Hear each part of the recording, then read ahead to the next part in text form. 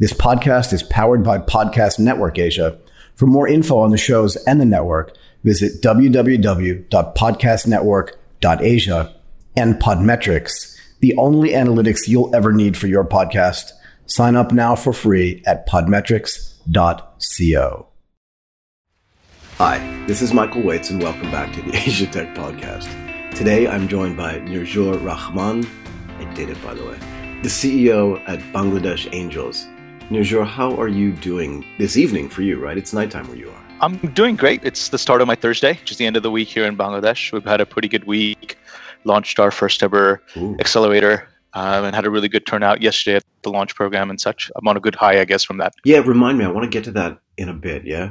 Can you give our listeners a little bit of your background for context? Absolutely. So I was born in Bangladesh, but I left when I was a kid. 3 years old, grew up mostly in Japan and then settled in the US and then started my career in consulting, but then quickly realized I didn't want to do that and ended up kind of pivoting to startups. Wait. You said you grew up mostly I was expecting you to say Texas, but you just said Japan. Where in Japan did you grow up? Kyoto. What were you doing there? My father was a graduate student at the University of Kyoto. Huh. You know, I did my study abroad at Doshisha. No way. Yeah, I mean, your dad and I could have long conversations about Shijo Kawaramachi for sure. Oh, man. Where did you go to high school then? Or where did you go to school? Well, I mean, from middle school on, pretty much sixth grade onwards, I was living in the US. Ah, okay. Fair enough. So you probably don't have as many memories of it as I do, since I was there when I was like 19 and 20. I can't even remember anymore how old I was. But yeah, what an amazing place. That's incredible, actually.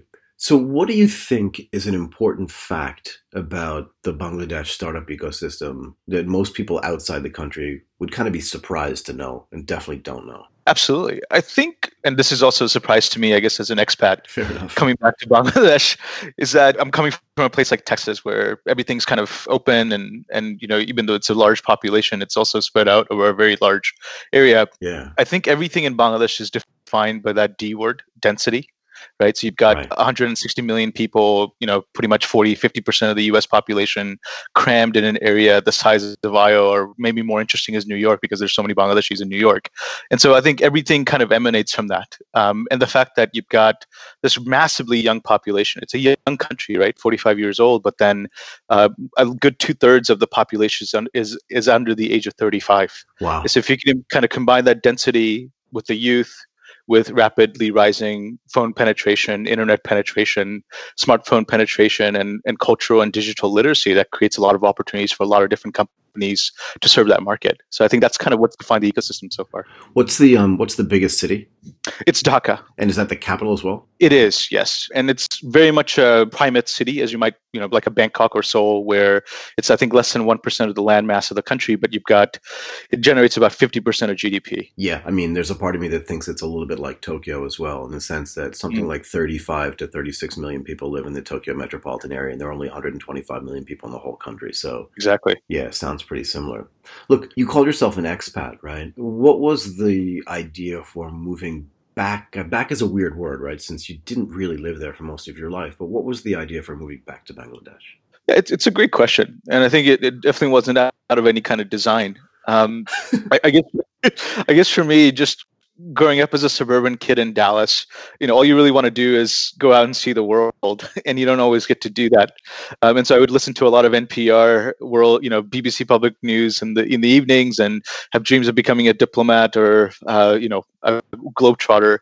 And so I studied international relations, and then I joined a consulting firm, but then quickly realized that that's not the way I wanted to kind of see the world. I wanted to maybe be at the grassroots a little bit, work with entrepreneurs, etc. So I did a bunch of kind of random things. I ended up kind of in Mongolia, and this was 2012, 2013.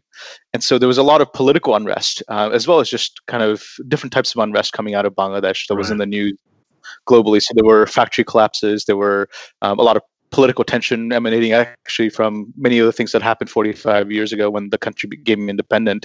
I became very curious about the country and reading about it. And I don't know how much you know about Ulaanbaatar, but it's the coldest capital in the world. So it's extremely cold, and you're kind of stuck wondering how you ended up there. In Mongolia, in Mongolia, that's right. And so I just started reading more about Bangladesh, and I think I fell in love with it. I fell in love with how far the country came, despite its very terrible and turbulent beginnings. And I fell in love with the potential of the country, and had some ideas there. And I figured, well, I could be a professional traveler for the rest of my life, or I could try to go back to the place where I was born, and maybe try to connect those worlds, right? West and East, Bangladesh and the US, etc. So for people that don't know, you said 45 years ago Bangladesh got its independence. Can you just tell people where it got its independence from? Yeah, actually, it's 49. 49, I should I should correct myself, but yeah, no, it was one of the first post-colonial countries to become independent from another post-colonial country, Right. which is Pakistan. Pakistan. Yeah. And so, right, India broke up into India and Pakistan, and then Pakistan broke up into the East and West wings, and then the East wing was Bangladesh. Got it. Okay. Just so people understand like what the context is of that and why it's so significant. But it's also, I think the population is one of the things that has always fascinated me. I think if we talk to people in Boston or in Philadelphia or even in LA and say, just right off the bat, how big is the population of Bangladesh? They'll probably say 27 million, something like that, right? In other words, it's just Right. one of the things that they'll get so wrong. And I like this idea that it's not just a young country from a formation standpoint, but a young country from an average age standpoint. You said what, 2/3 of the population is under 35? That's amazing, right? Mm-hmm. Yeah. So after you returned, what was the thing that got you so interested in the startup space and then to start Bangladesh Angels? How did that happen? For sure. So I think when I first came back, I was doing a project funded by the Gates Foundation trying to commercialize technologies in urban sanitation, because less than 1% of the country has access to any sewers. And so you have to figure out alternative technologies can deal with waste, I guess, within the household or within the building. Oh, wow. And so messed up a lot. Did a lot of things that didn't quite work out.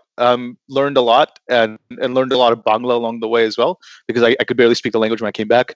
But we ended up kind of doing this public-private partnership, importing these vacuum tanker trucks from places like China or India to suck up the waste from septic tanks and then hopefully take them to a safe site to be treated into things like fertilizer that could be used as byproducts and even sold. And that project is still going on. Mhm. But I think what I realized doing that for 3.5 years is that it's very difficult to do business within an NGO or within that NGO kind of modality. It really is. And so I got right, and so I ended up kind of moving away from it, looking for something else. And so I ended up becoming the country manager for a startup accelerator, working with entrepreneurs all over the country in areas like water and sanitation, but also education, health.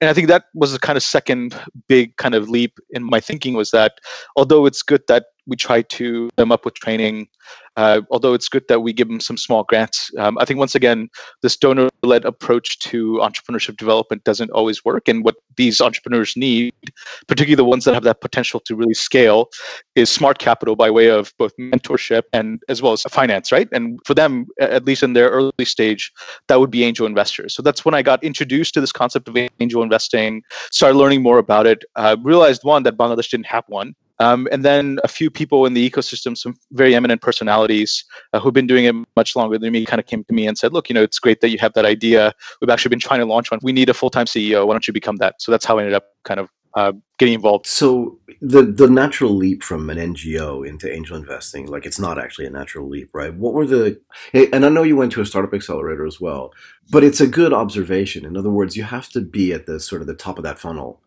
which is where, and I always get this wrong. I can't remember if it's top of the funnel or bottom of the funnel, but at one of the points, right, where everything starts.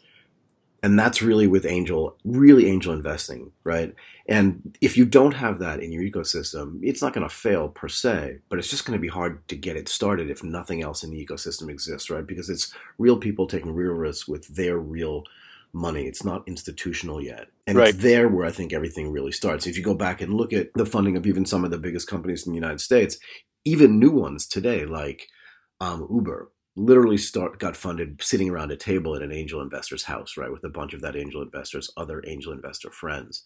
And when you look at Bangladesh Angels, do you look at other ecosystems around the world that have vibrant angel ecosystems and try to mirror or learn from what they do? And do you reach out to them and contact them to try to build that, like you said, the bridge and the connectivity? Absolutely. I think that was that was one of the key kind of validators right? So, we've been privileged enough. We've got a few kind of linkages to regional angel networks by way of stakeholders.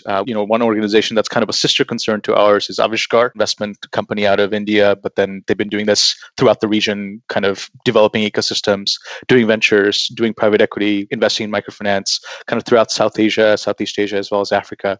And so they had those linkages, and they've actually been Cool. active in kind of setting up angel networks throughout the region. And so that was one of the ideas that they saw, or that was one of the gaps that they saw in the Bangladesh ecosystem as they were starting to invest, relatively high amounts of money when you're talking about 2015, 16 into startups in Bangladesh, $2 million plus. That's a lot of Is that, money. they exactly, and they need to create that pipeline for themselves as well as others who might potentially come in. So that was one kind of impetus. The second is, we've been very privileged to work with sister angel networks like Indian Angels, of which we are becoming an affiliate. Lankan Angels based out of Sri Lanka. They gave us a lot of mentorship when we started, and we saw that, right? I mean, in India, 20, 25 years ago, there were hardly any angel networks. Indian Angels was really the first one. Yep. And then nowadays, every major metro city in India has at least 4 or 5, I would imagine, whether it's chapters of Mumbai Angels or Indian Angels or even local ones like Chennai Angels, for example, right? And I think that's a really key kind of part of the whole financing value chain, because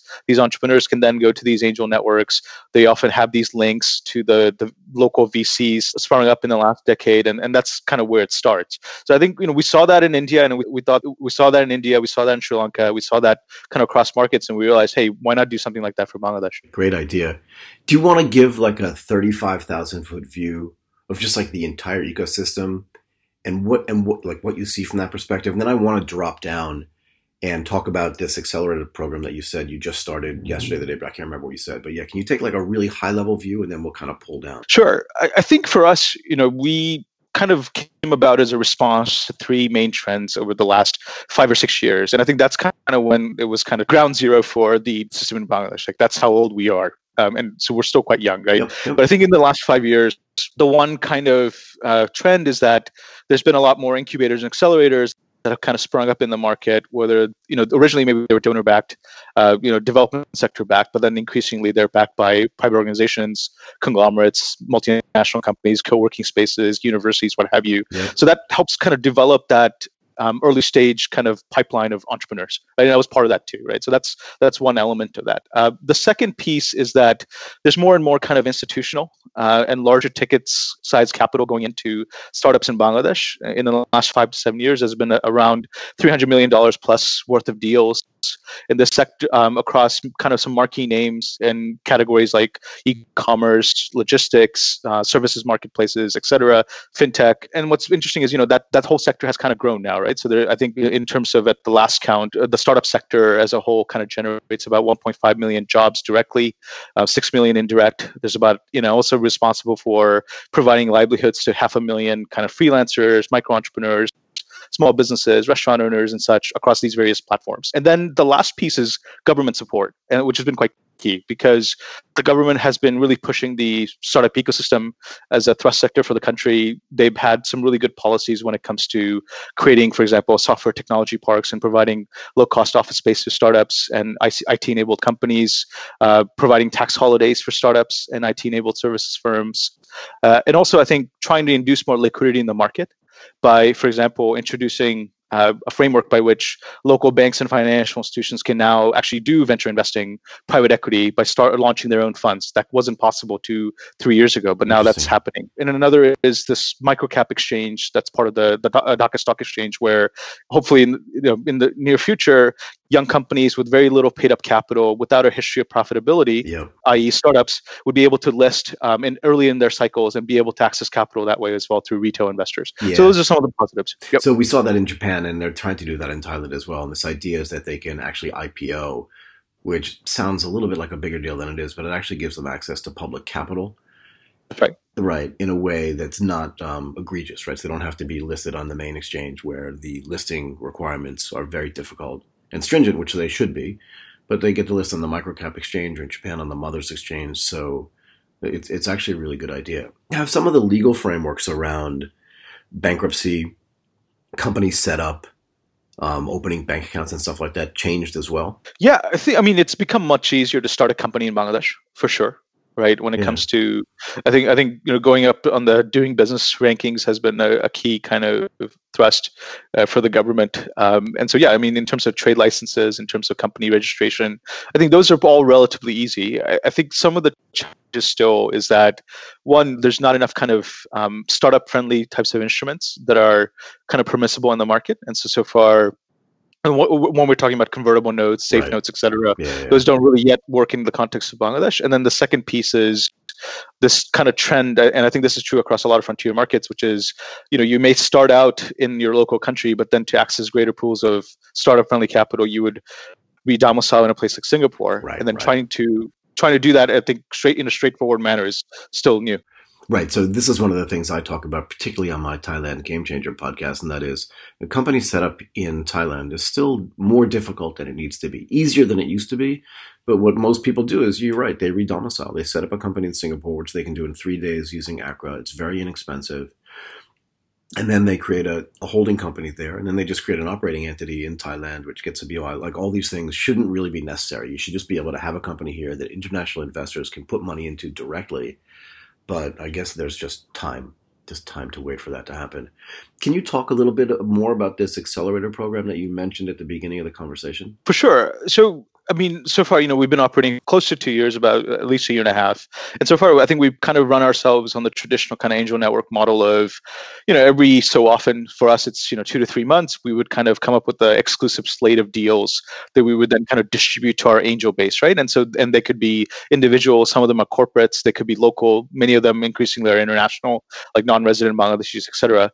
And so that's still what we'll continue to do going forward. And I think the priority there is to increase the velocity and the size of the deals and such going forward, right? Right. But the other side is what we realize is that for us to really have a good pipeline, it's not enough to kind of wait for companies to come to us. Right. We have to also develop them simultaneously, and I think a lot of that has been kind of happening on an ad hoc basis. Right. And so I was quite inspired by the Kiwi Angels from New Zealand. Their model of, they have clinics every week where companies will come and kind of present, and then from there, they'll try to find a local a champion from within the network who would then work with them over 2 to 3 months to be able to become investment ready before they ever get in front of the rest of the group, right? And so we're trying something, we're experimenting with something like that, where over the next 3 to 4 months, we'll take 5 companies that are working in the healthcare space, who been doing things relative to COVID. Some of them have seen greater traction during COVID.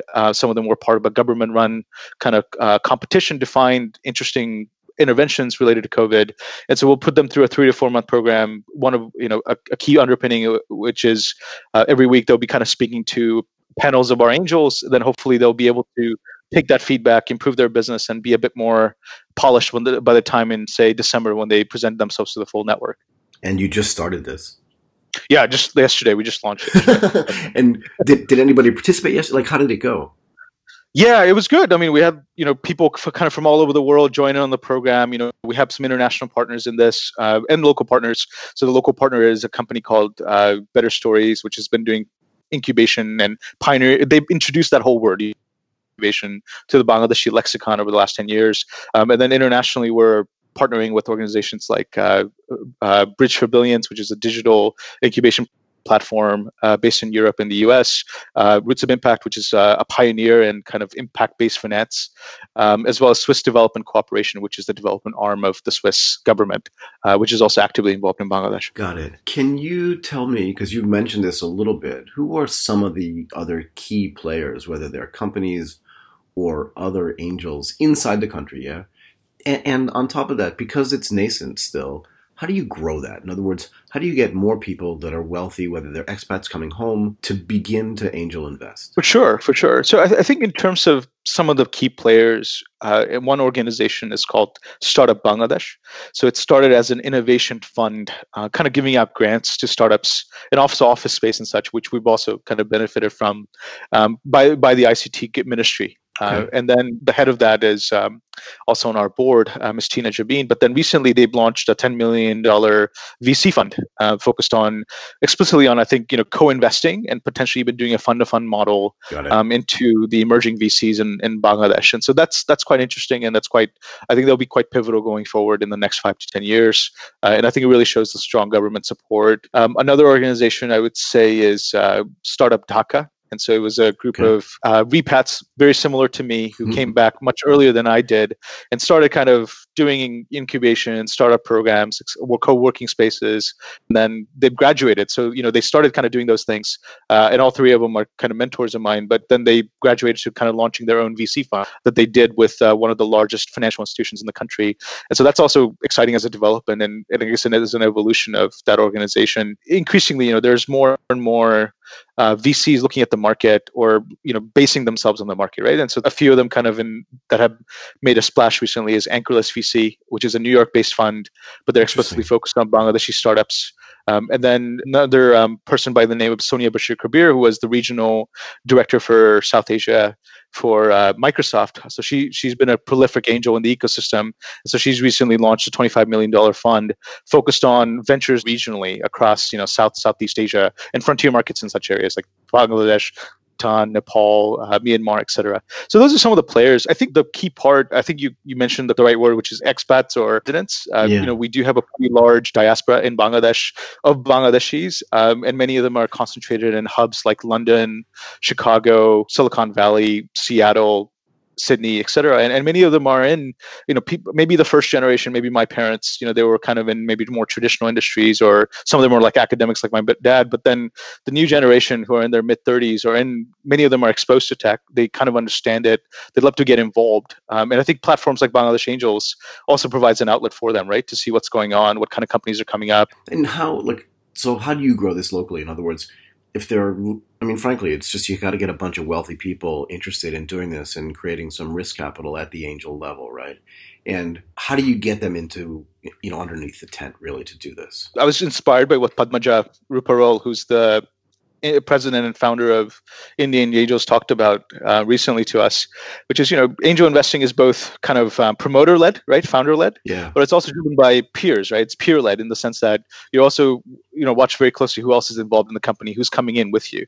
And I think, and it starts with a few kind of core angels, but then over time, as you sort of, as we also demonstrate our abilities to make deals happen, as these companies continue to grow and make a dent, I guess, in the market, I guess more and more people become aware. And particularly as these companies go from seed stage, pre-seed stage, to Series A and beyond, whereby they're able to realize exits for angel investors, I think that really validates the model. And I think that helps a lot more people kind of become comfortable with the idea. And there's been a few cases of, very strong exits for local companies, for local angels. And I think that's been very catalytic, I think, to generate interest. Yeah, for sure. Everybody's going to want to become an angel investor if they see their friends making money from it, that's a great thing, right? I mean, it's a great incentive. Can I ask you this? What is the technical education like in Bangladesh? In other words, is it a country that is focusing on creating an engineer class, people that just love and know how to code? Yeah, I mean, there's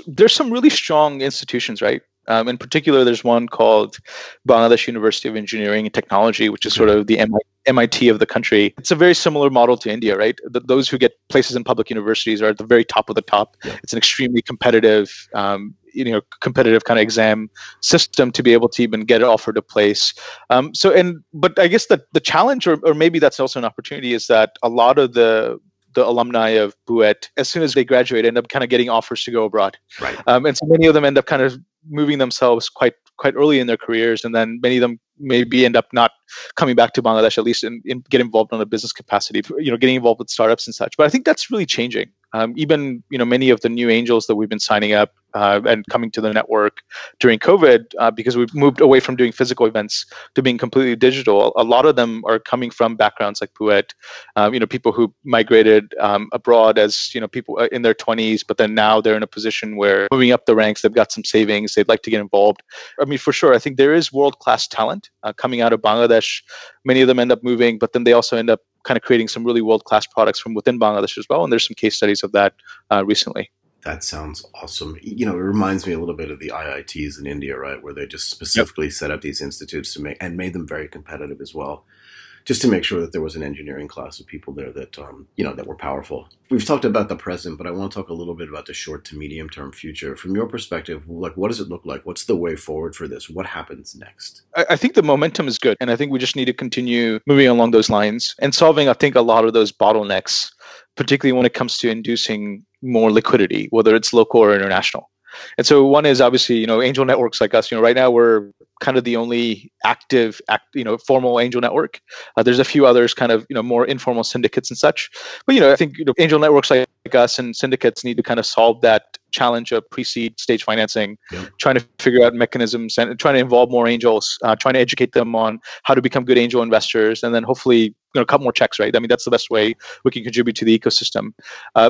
Second is, I think we need to create more regional links, right? I think, although the digital economy is growing quite rapidly in Bangladesh, it's still a very small part of the economy, just like in any frontier market.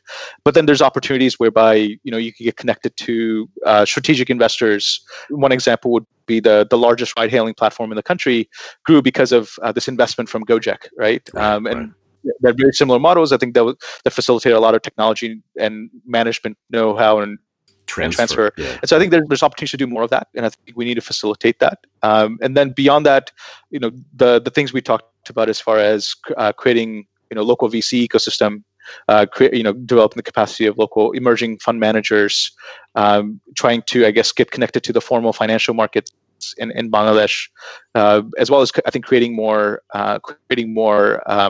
flexible forms of capital for entrepreneurs. I think those are some of the, I guess, bottlenecks, but then, the ecosystem's kind of coming together to try to solve them. Sounds awesome. Look, the last thing I want to ask you, and I ask other people this as well, is if you had to pick like one or two things, what is going to change the game in Bangladesh?